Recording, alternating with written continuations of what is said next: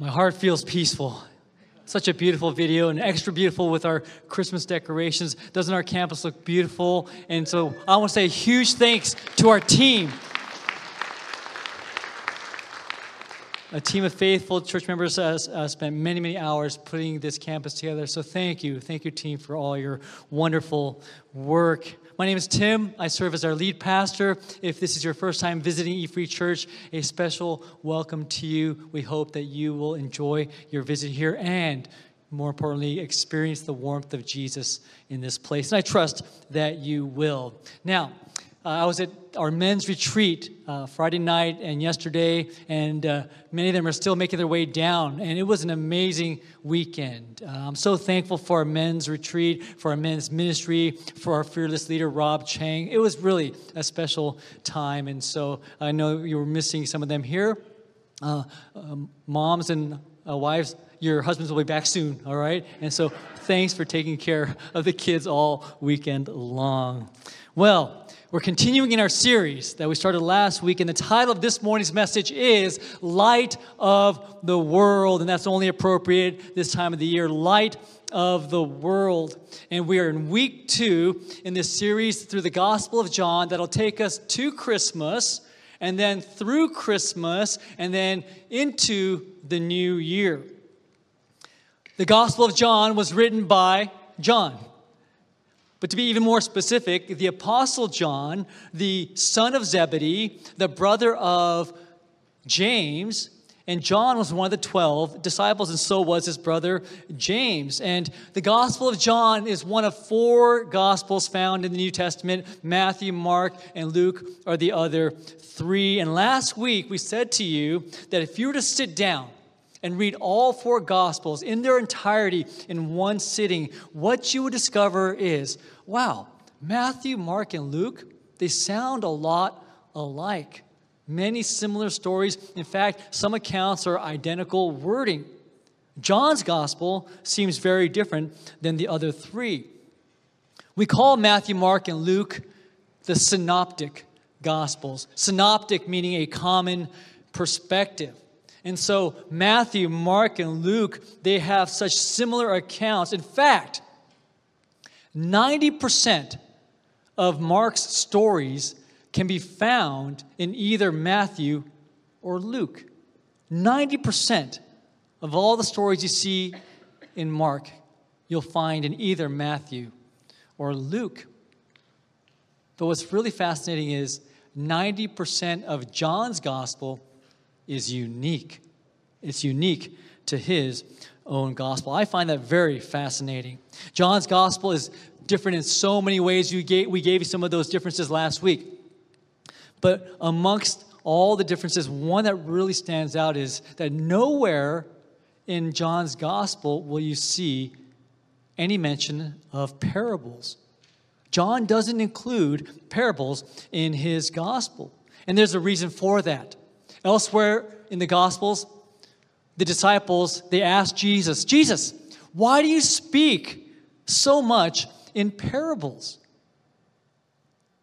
Parables often left people feeling a little bit puzzled, confused.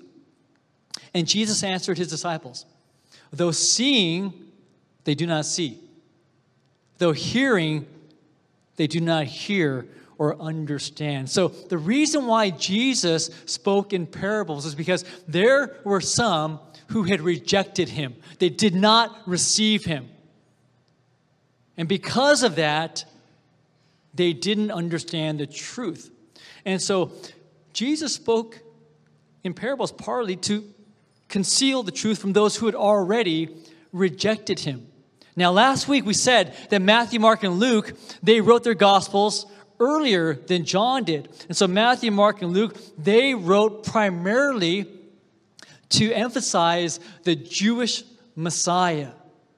The Jewish king had come, and he ushered in the kingdom of God. John wrote to a later generation. He wrote to a whole new generation of Christians and also to a whole new generation of people who had not yet heard the gospel. And so for John, he was so focused on revealing, not concealing. So you don't see any mention of parables. He wants to reveal the light of the world. And so, the word believe is a prominent word in the Gospel of John. And by way of review, remember, the purpose of the Gospel of John is found in 4 words, in case you forgot. Those 4 words are right there as part of our series title, That You May Believe. That is the purpose of the Gospel of John, that you may believe. So, as that again, as our backdrop, we're going to pick up in chapter 1. And today, we're going to be in verses 9 through 13. Now, if you were here last week, in message number 1, we looked at verses 1 through 5. But we're going to jump over verses 6, 7, and 8. We're going to come back to 6, 7, and 8 next week and also talk about the second half of the first chapter. But today, we're going to leapfrog those verses and go to verses 9 through 13 because this passage, in many ways, is a continuation of verses 1 through 5. So, chapter 1 of John. I'll begin in verse 9. The true light that gives light to everyone was coming into the world. He was in the world, and though the world was made through him, the world did not recognize him. He came to that which was his own, but his own did not receive him. Yet to all who did receive him, to those who believed in his name, he gave the right to become children of God. Children born not of natural descent, nor of human decision, or a husband's will, but born of God. This morning's message is all about light. Light is so important in every walk of life. Back when I was doing photography, one of my biggest passions in the world of photography was talking about the subject of lighting. I kept murmuring to myself all the day long, lighting is everything, lighting is everything. Lighting is so important that light can make or break a photo or a video. You know, so whether you are using a huge camera with a big lens or your phone, light is a thing that often makes the difference. Light can make or break a photo or a video. You know, so much goes into making a picture look good. And did you know that what makes a picture look good oftentimes are all the elements that you don't see in the frame? So outside the frame of the camera lens, you see big lights, light stands, reflectors, and umbrellas. All those things you don't see in the final product, they go into making that final product look so good. Now, do me a favor. Next time you see a pharmaceutical commercial, you know those pharmaceutical commercials, right? They're on all the time. So the next time you watch a pharmaceutical commercial, I want you to do me a favor. Study the lighting of that commercial. Look closely at the light of that commercial. It is flawless. It is perfect. And that's because pharmaceutical companies, they have so much money that they can pour so much money into making sure their product looks its best so that we will go out and purchase that prescription drug, right? And so they pour all this money into their commercials, and that's why the lighting is so bright. It's so pure, right? And so when you see people in bathtubs out in the forest, have you seen that commercial? For those of you who've seen it, you know what I'm talking about. And so when you see people out in nature walking along, the light is perfect because they want to shine the best light on their product. That's all by design. You know, oftentimes when Joanne and I would walk into a restaurant or to any building, into the foyer, into a museum, I would just kind of look around. And to this day, no matter what building I walk into, I just kind of look at the light. And so I'm just looking and studying. And without me even mentioning anything, Joanne will look at me, looking at the surroundings, and then she'll say, "Good light?" And I'll say, "Yes." She can read my mind. "Good light?" "Yes, good light." And sometimes when we're sitting at a restaurant, we're looking at each other, I'm looking into her eyes, and you know, she has beautiful eyes, I'm looking, of course, but I'm also looking at the catch lights from the light that's coming in. And so it's just, you know, it's just wonderful because lighting makes a difference. lighting is so important when you do your makeup, right?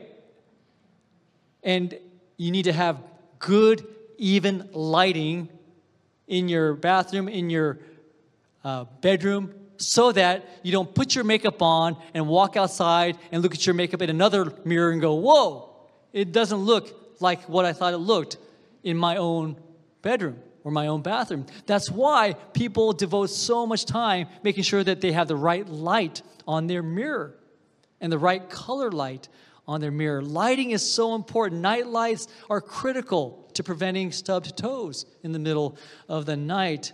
Lighting is so important that we could not survive without light. Well, today's passage is all about light. John loved talking about the subject of light. Throughout the Gospel of John, throughout his letters, 1st, 2nd, and 3rd John, throughout Revelation, he talks so much about light and about the difference between light versus darkness. I'm going to repeat something that I said last Sunday. Now, when I say light of the world, when I say who is the light of the world, and in this season we know, you know the answer, who the light of the world is. Okay, just hold that thought. Last week I said to you that when you read the first chapter of John, the name of Jesus is not even mentioned until verse 17. That's a lot of verses that come before the name of Jesus is even mentioned. In the beginning was the Word. The Word was with God. The Word was God. Now, as we read the first several verses, it's almost like we are in on the secret, right? We know. If you've been in church long enough, if you've heard the gospel message, if you've read through John 1, you know who the light is. You know who the Word is. In the beginning was the Word. And it's almost like we're saying, it's Jesus. John, I have the answer. It's Jesus. The Word was with God. It's Jesus. The Word was God. John, we know Jesus is God. The light shines in the darkness. John, Jesus is the light. John, I know the answer. It's Jesus. But here's what I want you to do now. Put yourself in the shoes of those in the ancient world reading this ancient scroll for the first time. Look again at verses 10 and 11. He was in the world. Now keep in mind, this is verse 10. The name of Jesus hasn't even been mentioned yet. He was in the world, and through the world, and though the world was made through him, the world did not recognize him. He came to that which was his own, but his own did not receive him. Put yourself in the shoes of the person in the ancient world reading this for the first time. They were probably thinking to themselves, yes, John, we're tracking with you. We know the concept of logos.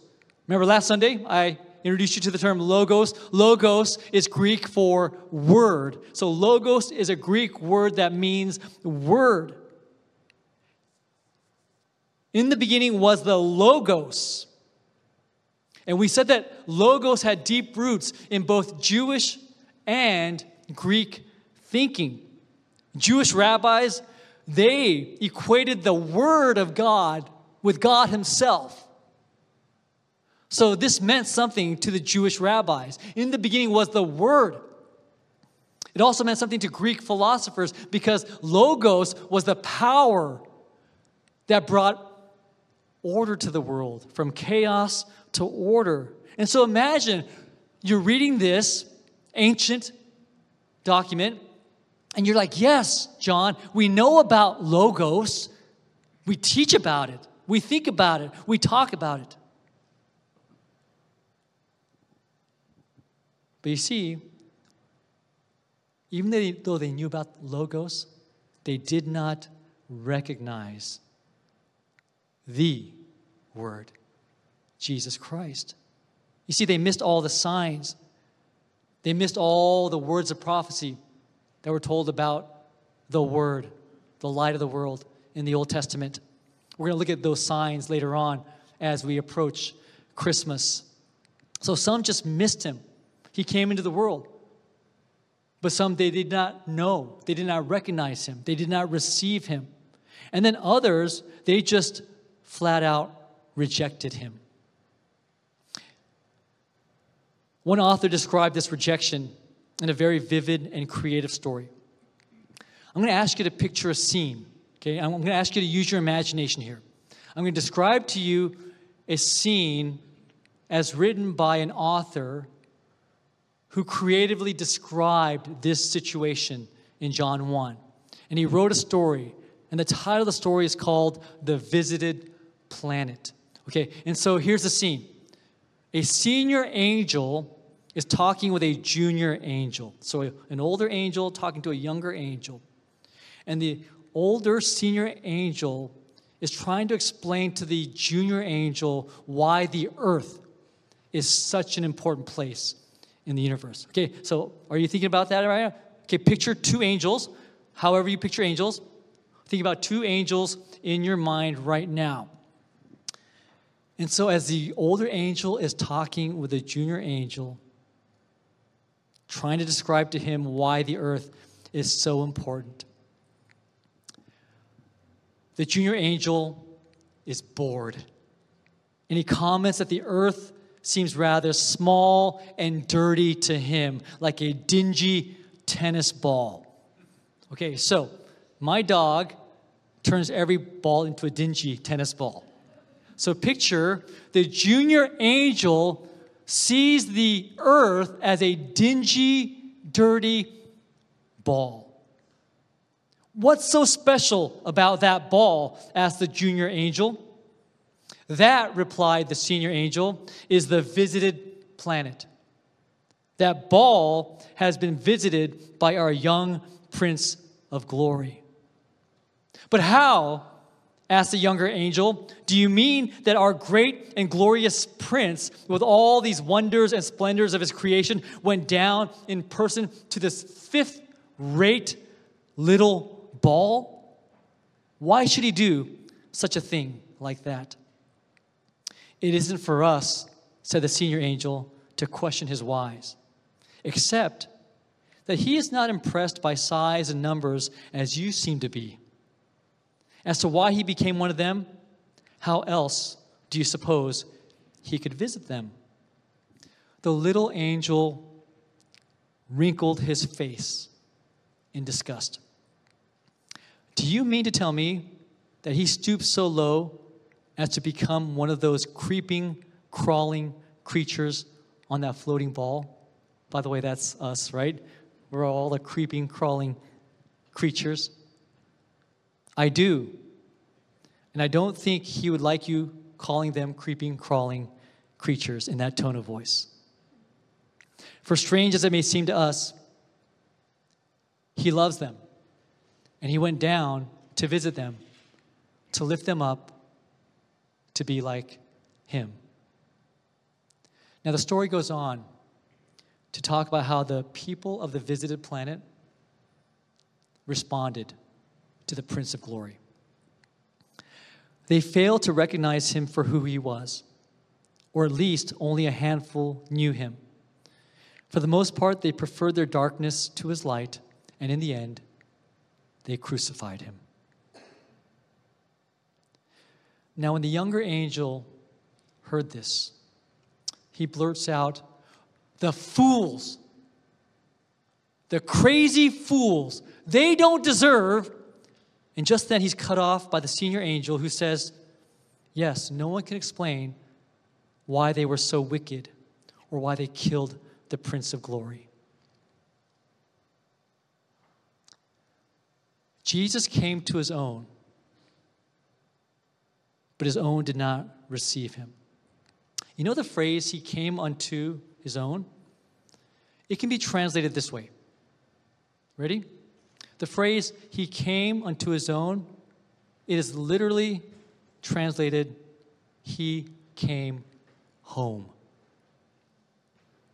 He came home. But they did not receive him. During Thanksgiving week, some of your family members who were away, they came home. Some of your kids who were away at college, they came home. Maybe you have loved ones who work far away, they came home. That's what happens this time of the year. And here's the thing. No matter how long you've been away from home, no matter how far away you've been from home, home is always home, right? When you go home, home is always home. That's why there's no place like home. Home is where you can relax. Home is where you can kick your feet up on the furniture. Home is where you let your guard down. And hopefully, home is where you'll be accepted.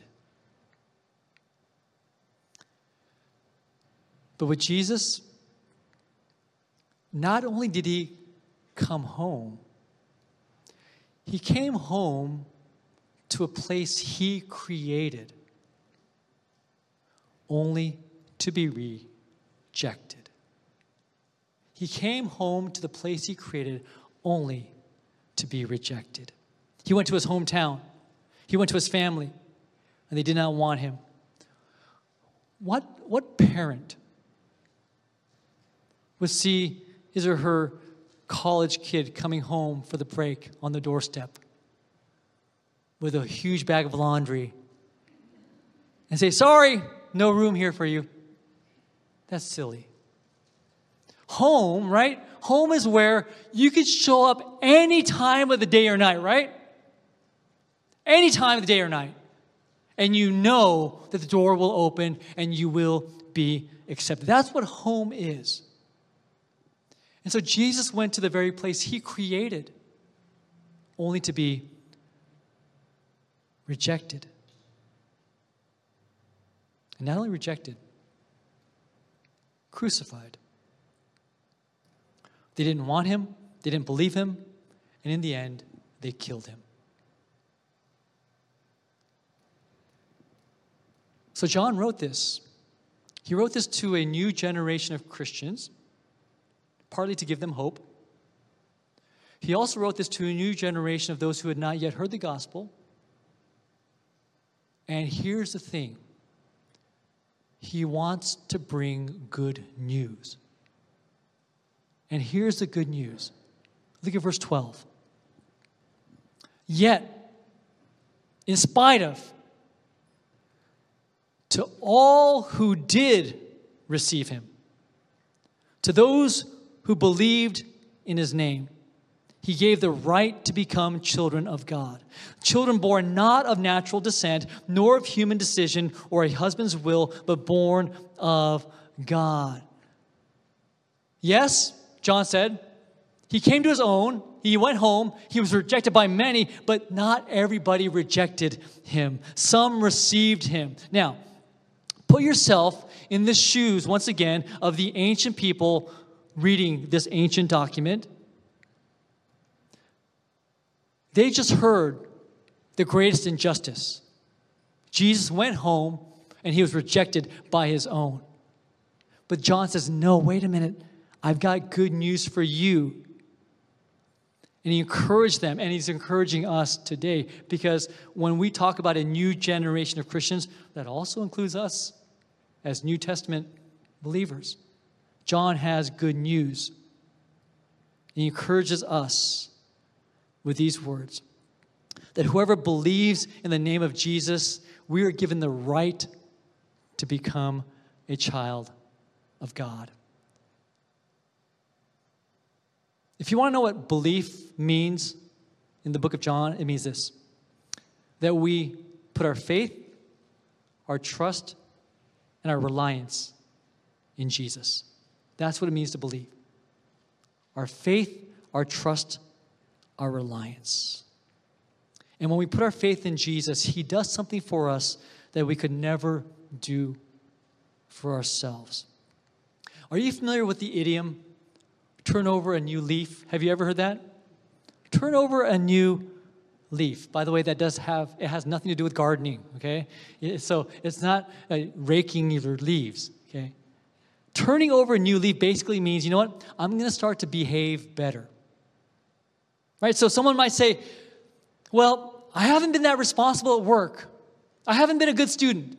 I haven't been a good parent. But I'm going to turn over a new leaf now. And the idea is this.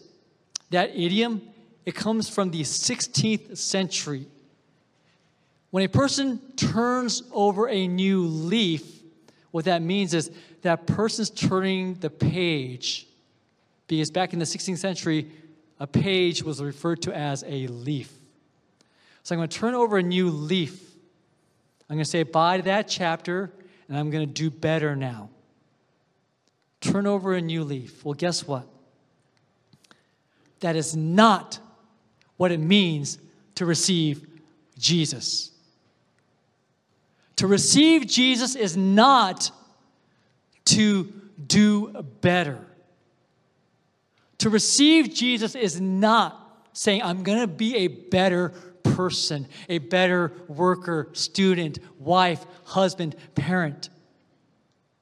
One pastor says this, it is not self-reformation. It's complete surrender unto God.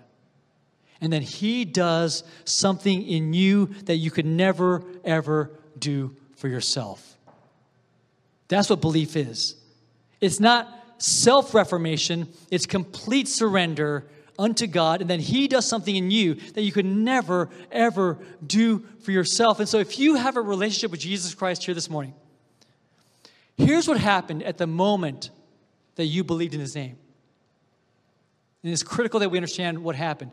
The very moment you and I believed in the name of Jesus, here's what happened. We were adopted into the family of God. Here at our church, we have some families who have adopted. So they know firsthand. They know firsthand this idea of adoption into the family of God. In the United States, here's what happens when a child is adopted. When a child is legally adopted, what happens is it forms this parent-child relationship between parents and children who are not related by blood, and the adopted child is then entitled to all privileges belonging to a natural child of the adopted parents, including the right to inherit. And that is very important. So, the natural child of the parents can never say to the adopted child, that is not fair. I should have the bigger inheritance. The natural child can never say that.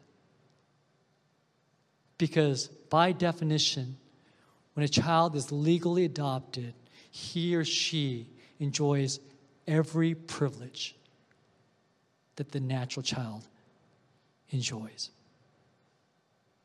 That's why I think earthly adoption is really such a beautiful, perfect picture of our relationship with our Heavenly Father. If you are a child of God this morning, you've been adopted into the family of God. Every one of us.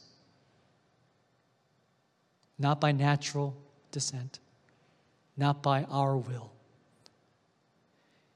And just so you know, that adoption, it does something else. It makes us a child of God, and it also makes us siblings. Yes, we are all related. Now, does that mean that we'll always get along? No. Because siblings don't always get along. As I was preparing this past week, I kept thinking back to my childhood, and I had this friend, a close friend of mine. I spent a lot of time at his house just down the street. He had a sister, and the two of them had this very kind of like violent relationship. They would chase each other around the dining room table to no end. They just kept chasing each other, screaming, pulling hair. We all have our moments, right? So no sibling relationship is perfect. We won't always get along. In fact, some, they have sibling rivalries. But in the end, we're all brothers and sisters in Christ. That's why, literally, we, in church, when we use churchy language, right? We say, hey, brother, hey, sister. Okay? The reality is that is accurate because we are siblings if we are children of God. And that's why we talk so much about community in the church. We talk so much about this concept called community.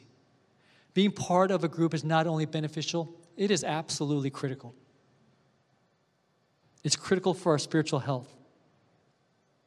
If you're not part of a community here, if you're not part of a group here at our church, I encourage you, I ask you, reach out to our church office@efreedb.org. Send an email, go onto our website, browse the website. If you're not part of a group here at our church, it is vital that you become part of a group. When we come to church on Sunday mornings, we sit in rows. Now, rows is important for certain aspects of church. So we worship in rows.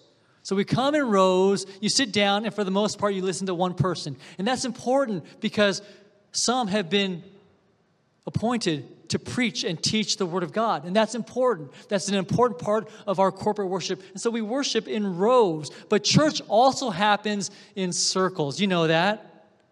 Church doesn't only happen in rows. Church must also happen in circles because when you sit in a circle, here's what happens. You look each other in the eye, and as you share, you encourage one another, you inspire one another, you even cry with one another, and you pray for one another.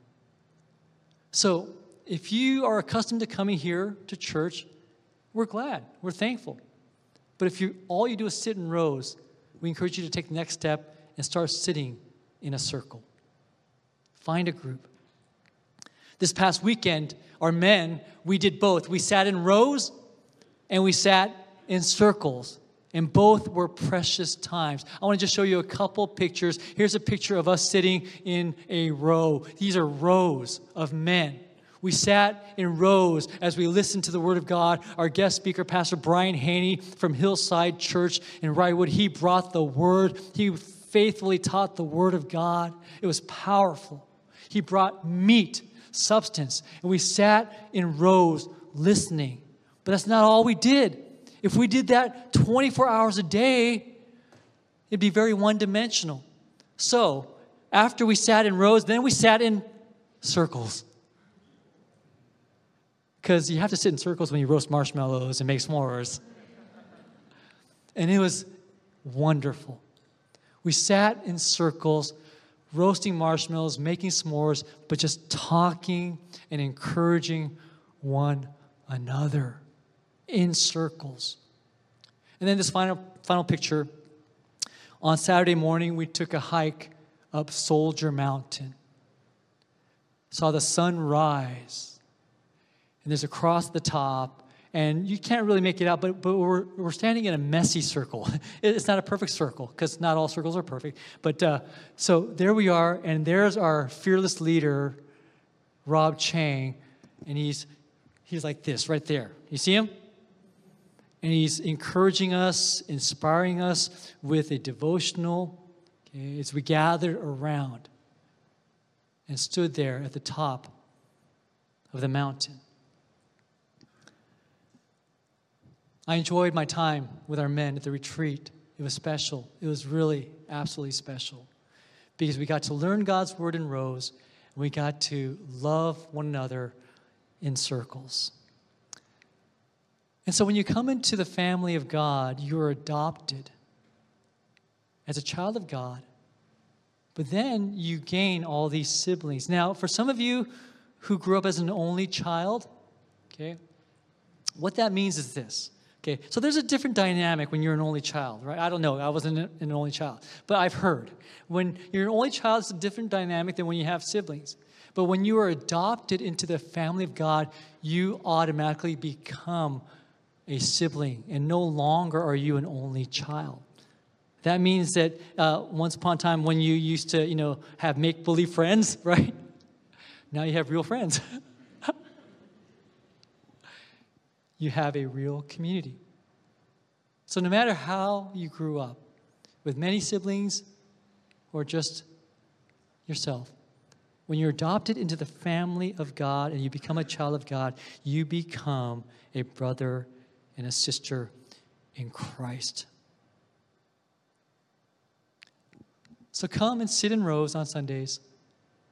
During the week, sit in circles and encourage your brothers and sisters in Christ. And I should say this also, that if you are visiting, maybe you've been coming to church and you're not quite sure what that means, what it looks like to believe in Jesus. Maybe you've just been coming and you've been curious and you're exploring and you're not quite there. Can I say thank you? Thank you for being here. Thank you for being here, and keep coming. Because no matter what part of the journey you're on, no matter where you are, it's important that we come together, sit in rows, and even if you're not quite there to believe in Jesus yet, to give your life to Him,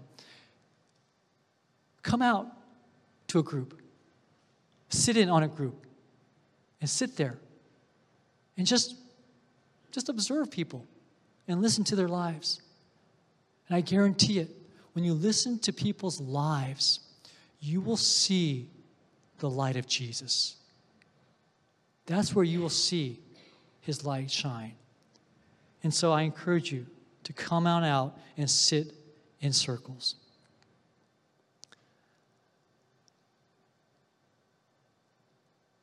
In a few moments, we're going to share in communion. Here at E-Free Church, we partake in communion on the first Sunday of every month. If you're visiting for the first time, or maybe you've been here for a little while and you're not a member of our church, you don't have to be a member of E-Free Church to participate in communion. We do ask this, though, that you have a relationship with Jesus Christ. If communion is unfamiliar to you, it's okay to pass. But here's the thing. How can I preach on this passage and not invite you to believe in Jesus, right? I would absolutely do God's word injustice if I preached this passage and not said to you, you have the opportunity to believe in Jesus today. I can't think of a better day. Today could be the day where you give your faith, your trust, and your reliance and place them on Jesus. Today could be the day where you say, you know what? I'm tired of trying to be a better person. I'm tired of trying to turn over a new leaf. Today, I completely surrender my life to Jesus. Today could be the day where you give your faith to Him, and then you could celebrate with communion. Would you bow with me?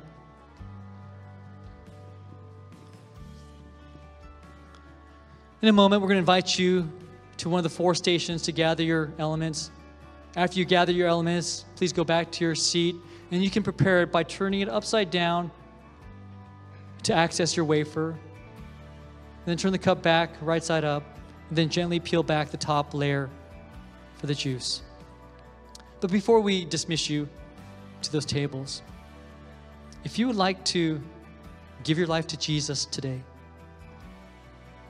and start an everlasting relationship with the Savior, I invite you just to say these words along with me. You could say, Jesus, I believe in you. I believe in you. God, thank you for sending your Son to die for me. And today I give my life to Him. I no longer have to try to be better or to do better. I give my life in complete surrender to Jesus Christ today. Thank you for saving me.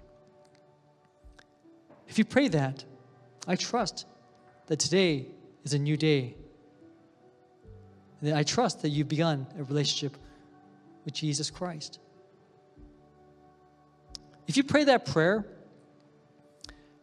and if you are so bold enough to do so, would you come up to me afterward and just share that news with me, because I want to celebrate with you.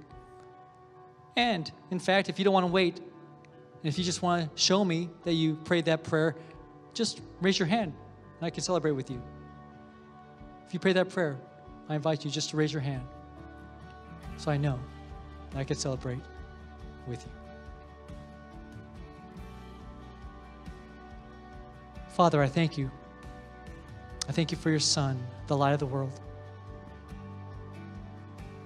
And we also acknowledge that one day in the future, he's going to come back for us. Until that time, we have the opportunity to be the light in this world.